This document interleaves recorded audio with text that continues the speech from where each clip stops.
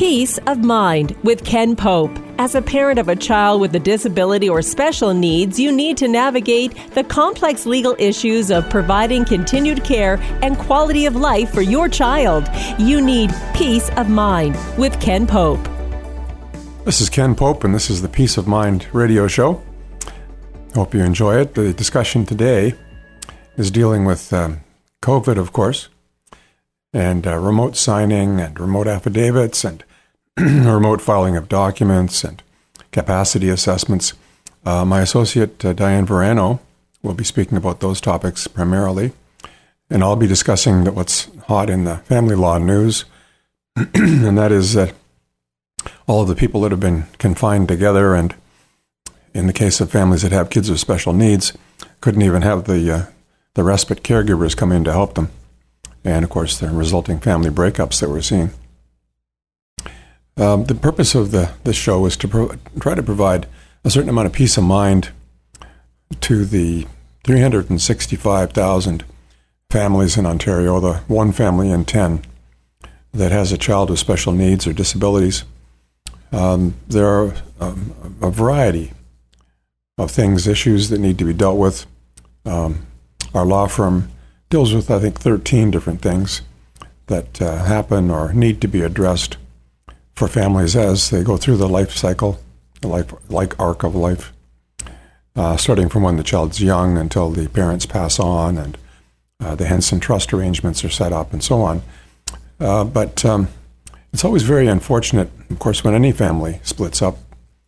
There's no happiness in it. It's a thankless kind of practice. I think it must take a special kind of lawyer to deal with the unhappiness and dissatisfaction of clients on a constant basis. And a lot of things you can try to help. We don't do family law, of course. We do wills and trusts and taxes and legal guardianship and probate and those kinds of things. But, of course, we have circumstances where our families come to us either as already divorced or separated couples, or just this morning, I got an email from a client, and he has 2 children, 2 boys with autism. The whole family is on ODSP as a benefit unit. He has some disabilities, very completely, perfectly competent, but some physical disabilities. And his wife also has issues. And I hear this morning that they're now splitting up. And, of course, it's an unhappy scenario for everyone. As far as the divorce situation, anecdotally, I think that there are more families who have kids with special needs that do break up. I think it's just another stress. Could be anything, I suppose, but, you can't go to a counselor and reconcile the fact that you have a child with special needs. And in some cases, the double confinement that people have had to take care of in the last 100 days, especially considering that normally there might be some kind of respite, personal support workers for the child, trips for the child, camps, programs, special school studies, after school programs, which disappeared all of a sudden. And, this is very stressful for everyone, but more stressful than normal for my client families. I think it's starting to finally come back into some kind of semblance of normalcy, slowly. But you can understand that, the support workers and physiotherapists and so on naturally were concerned about themselves and their own families. And so it's been a difficult time for everyone concerned. When people do split up, most of the issues are the same. But if you do happen to have a family where, for example, they're on ODSP or as a result of the split up, for example, a woman has 3 children, she's married, has 3 children, and after the third child, after each child, she has postpartum depression. But after the third child, it just never goes away. And so they split up. The children stay with the husband in the family home. She leaves and goes on to ODSP. And then, a couple of years go by. It's finally a resolution. They finally have enough time to get around to a divorce. And, of course, you have to advise the family lawyer that there's really no sense in the husband who's taking care of the children and working, providing spousal support, because it would simply offset ODSP benefits. But then you get into the situation of, okay, so she'll be paid her half of the matrimonial home's value, and perhaps we'll add on a lump sum in lieu of ongoing spousal support, and then she has an asset which would affect her ODSP benefits and disqualify her. So then we get the call to see if we have a way of exempting these assets, which we do, so that she can hold on to the assets and also continue to receive provincial disability benefits. So it's quite awkward. And perhaps that child is with her, the child with special needs. I've seen this, of course, and perhaps initially they call, maybe it's the child support paying parent who's calling because the child is now turning 18 and they will be receiving provincial disability benefits in their own right. Well, should this negate the responsibilities of the standard formula child support based upon the income of the child support paying parent? Well, you would think that a lot of child support paying parents would think that yes, that if the child has their own independent means to the tune of $1,169 a month, that if their support is less, which often it could be, that they shouldn't have to pay. And then on the other side of that coin, there may well be child support in a family situation, but what about the special Section 7 support for all of the other non-formula expenses for a child with special needs, special camp, special support, special devices, all of those things that some of which, of course, would be covered under programs, assistive devices, and so on. But I've seen some very interesting negotiations around Section 7 support as well. One of the interesting things I've always found is that if, say, you had a scenario where there was a mother on ODSP, the child with special needs with the mother, there is child support being paid. Until recently, ODSP offset the child support against the family benefit support. Now it's been changed. Now, if you know, the support that is given to the parent to help provide for the child does not offset the family unit income from the ODSP benefits. And on the other side of that coin, I've always found this interesting. I don't know historically why this is the case, but if it's a support-paying parent who's working, and the other parent's on ODSP and has custody of the perhaps young child, and say that child qualifies for the disability tax credit, which would reduce taxes for a tax-paying parent by $2,200 a year, the support-paying parent can't use the disability tax credit. It can't be transferred to that tax-paying parent, and the custodial parent may not be paying enough taxes to warrant using it. And one of these days I'll look into this further, but that's just the case. It's very curious, in my opinion. The whole situation, of course, is a very unhappy one. The sort of anecdotal statistics from my own experience is that these separations and divorces are higher among families with kids with special needs. And, of course, there's a groundswell right now, I'm told, by the Family Law Bar of about 150% of consultations and actions for separation and divorce.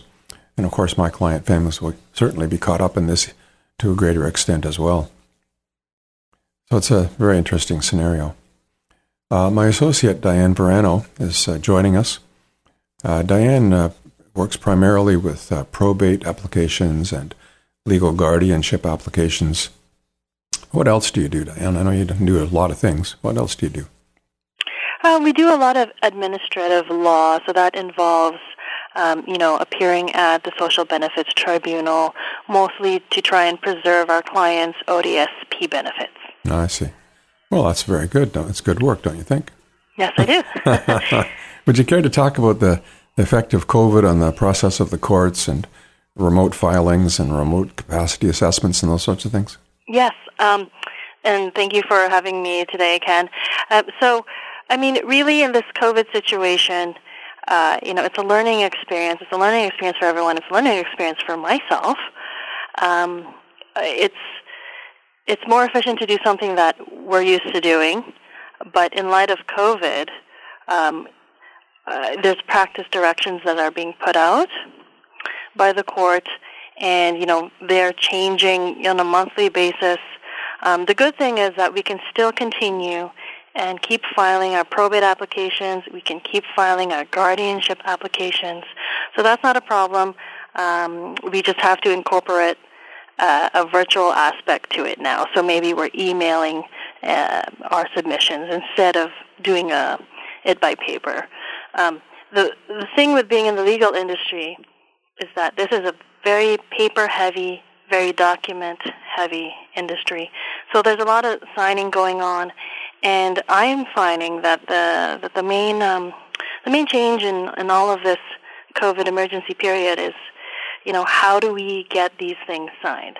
A lot of our clients are people who have disabilities, who need support workers to help them execute documents. And if they're not seeing these support workers, who's going to be with them when they need to sign something? I know you mentioned this morning that you wanted to have a video meeting with, was it a client or a parent of a client? Yes. So,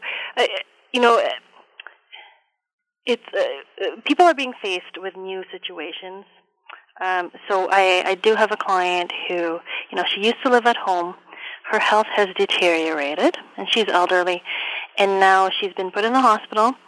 Her partner is also elderly, and he's been put in another hospital. The plan is to split them up and put them into different nursing homes. She needs a new family doctor, and she cannot use a smartphone. So, does a nurse have time to sit with her and, be with her and watch her or hold the phone maybe while she does a virtual conference to find out if she can get a family doctor who will assess her? And, of course, we have to identify these clients remotely as well. We have to prove that they are who they say they are. Yes, that's true. Yeah. Well, it's interesting times. Have you found that that the adaptations have slowed things down, or that they've made them possible? Have there been any improvements? That's a good question. Sometimes I think I know where something is heading, and then it might change in a month. But we're learning as we go along as well. With guardianships, we do need capacity assessors to come and assess the person who's allegedly incapable. That's, it's quite difficult for them to enter a nursing home if the nursing home is rightfully practicing COVID safety and not letting anyone in. Yeah, true enough. I see that the provisions that allow us in Ontario, in each province, to do remote affidavits and witnessing and so on, they're technically temporary as far as I can see. But I see recently that in British Columbia they're already preparing legislation to make them continuous. When are these things supposed to expire now? Is it like July 7th or something?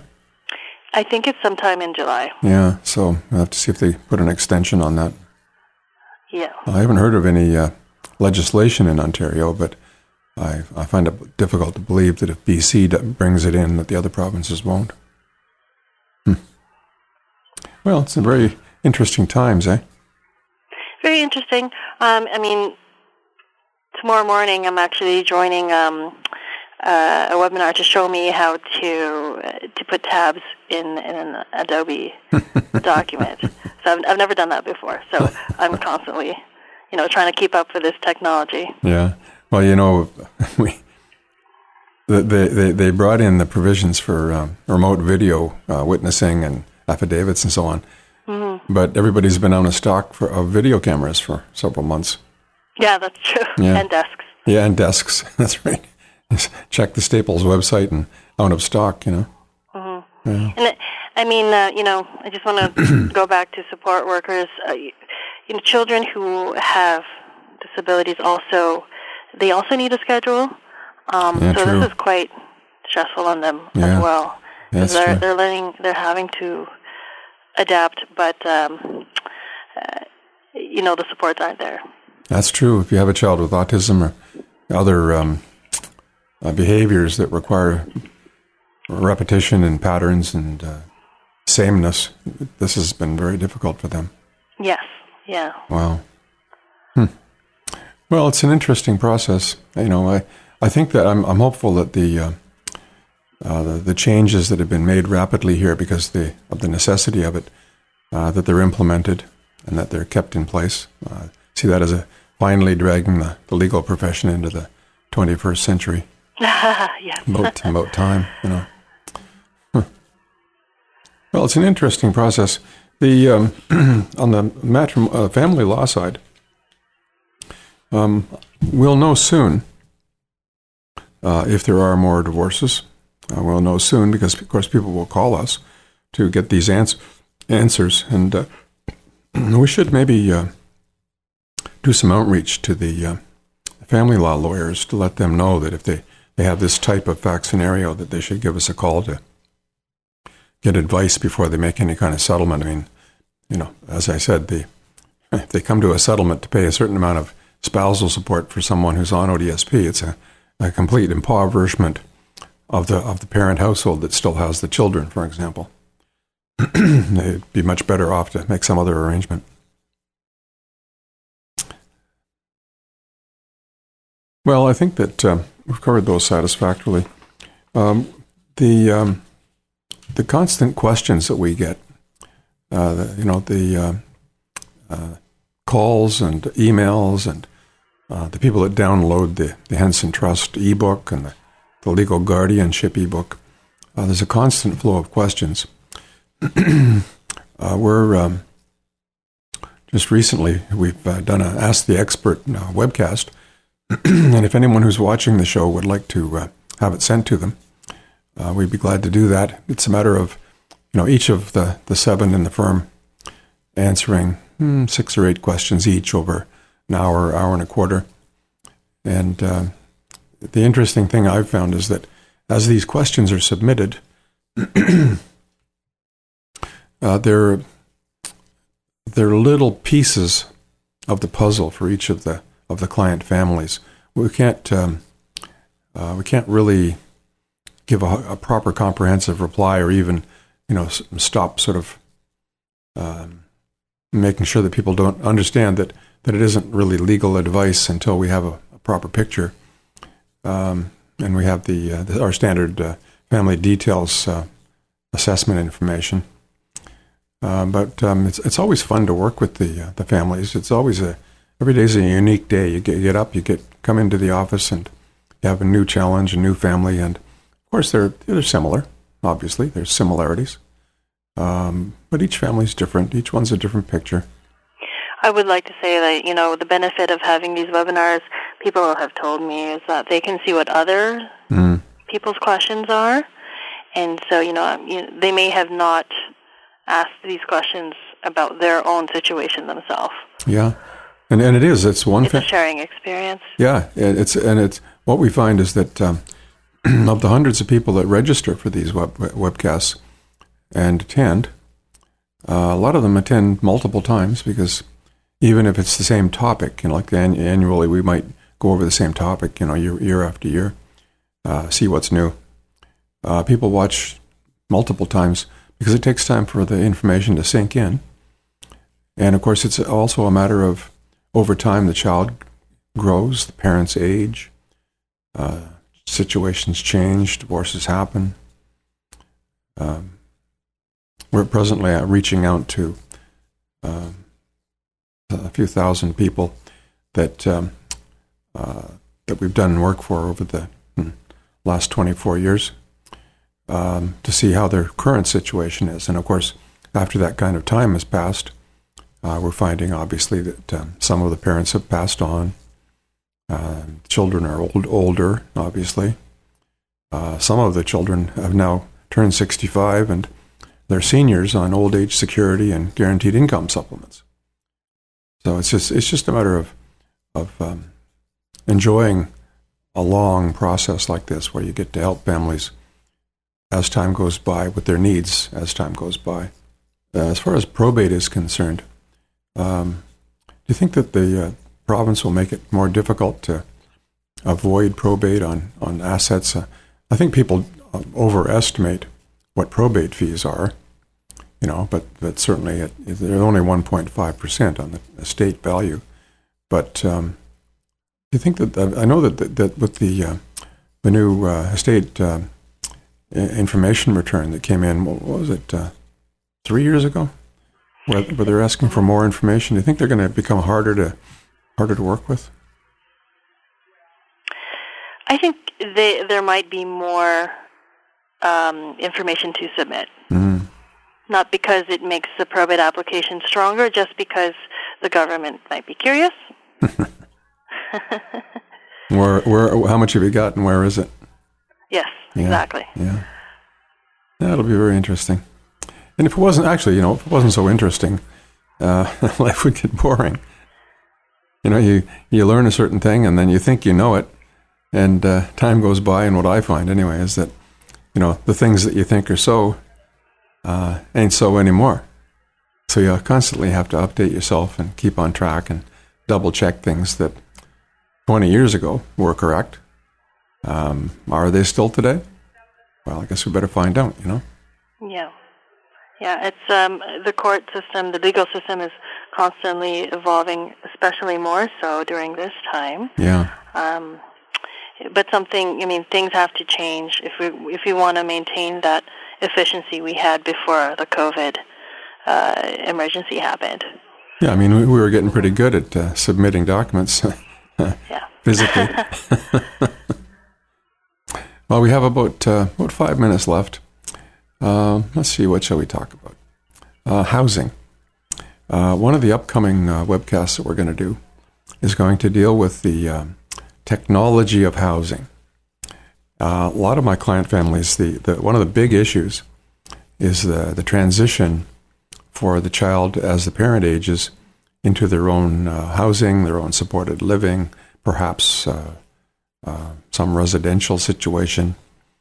I got an email from a client this morning, and the son is, 53, born in 1967, living with the mother, who is obviously a few decades older, in her condominium with her. And she contemplates selling the condominium and moving someplace, more appropriate for her, less to keep up, even in a condo. And she says that her son is on a housing list. So, of course, I had to point out that as long as he's safely ensconced with her, he can be on a list all he wants, but he's not getting a spot anywhere. And that what she has to do is she has to make plans, make plan to do this transition for him and her while she's alive. I suppose she could wait till she passes on and let somebody else deal with it, but that's not how most families do.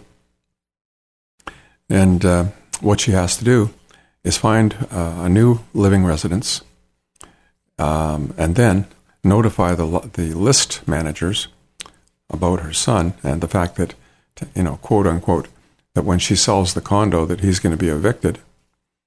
We don't do a lot of this work, but we do have a category of file called advanced placement, so that we can help to orchestrate this transition. The most interesting thing I've found recently is a lot of the families would like to set their children up in their own apartment to be semi-independent. Now, when we check the family details form and it says that the child lives independently, a lot of times that doesn't mean he lives independently. It means that the parents are renting an apartment for him, and they've placed him in the apartment, and they're on duty 24/7, just not resident with him. Well, technologically, you can do now what you couldn't do very well 10 years ago, and that is you can monitor the unit, you can correct the heat, you can lock the door, you can turn the TV off, you can make sure there's nothing's on fire. The ability to monitor where the child lives remotely has been enhanced substantially over the last few years.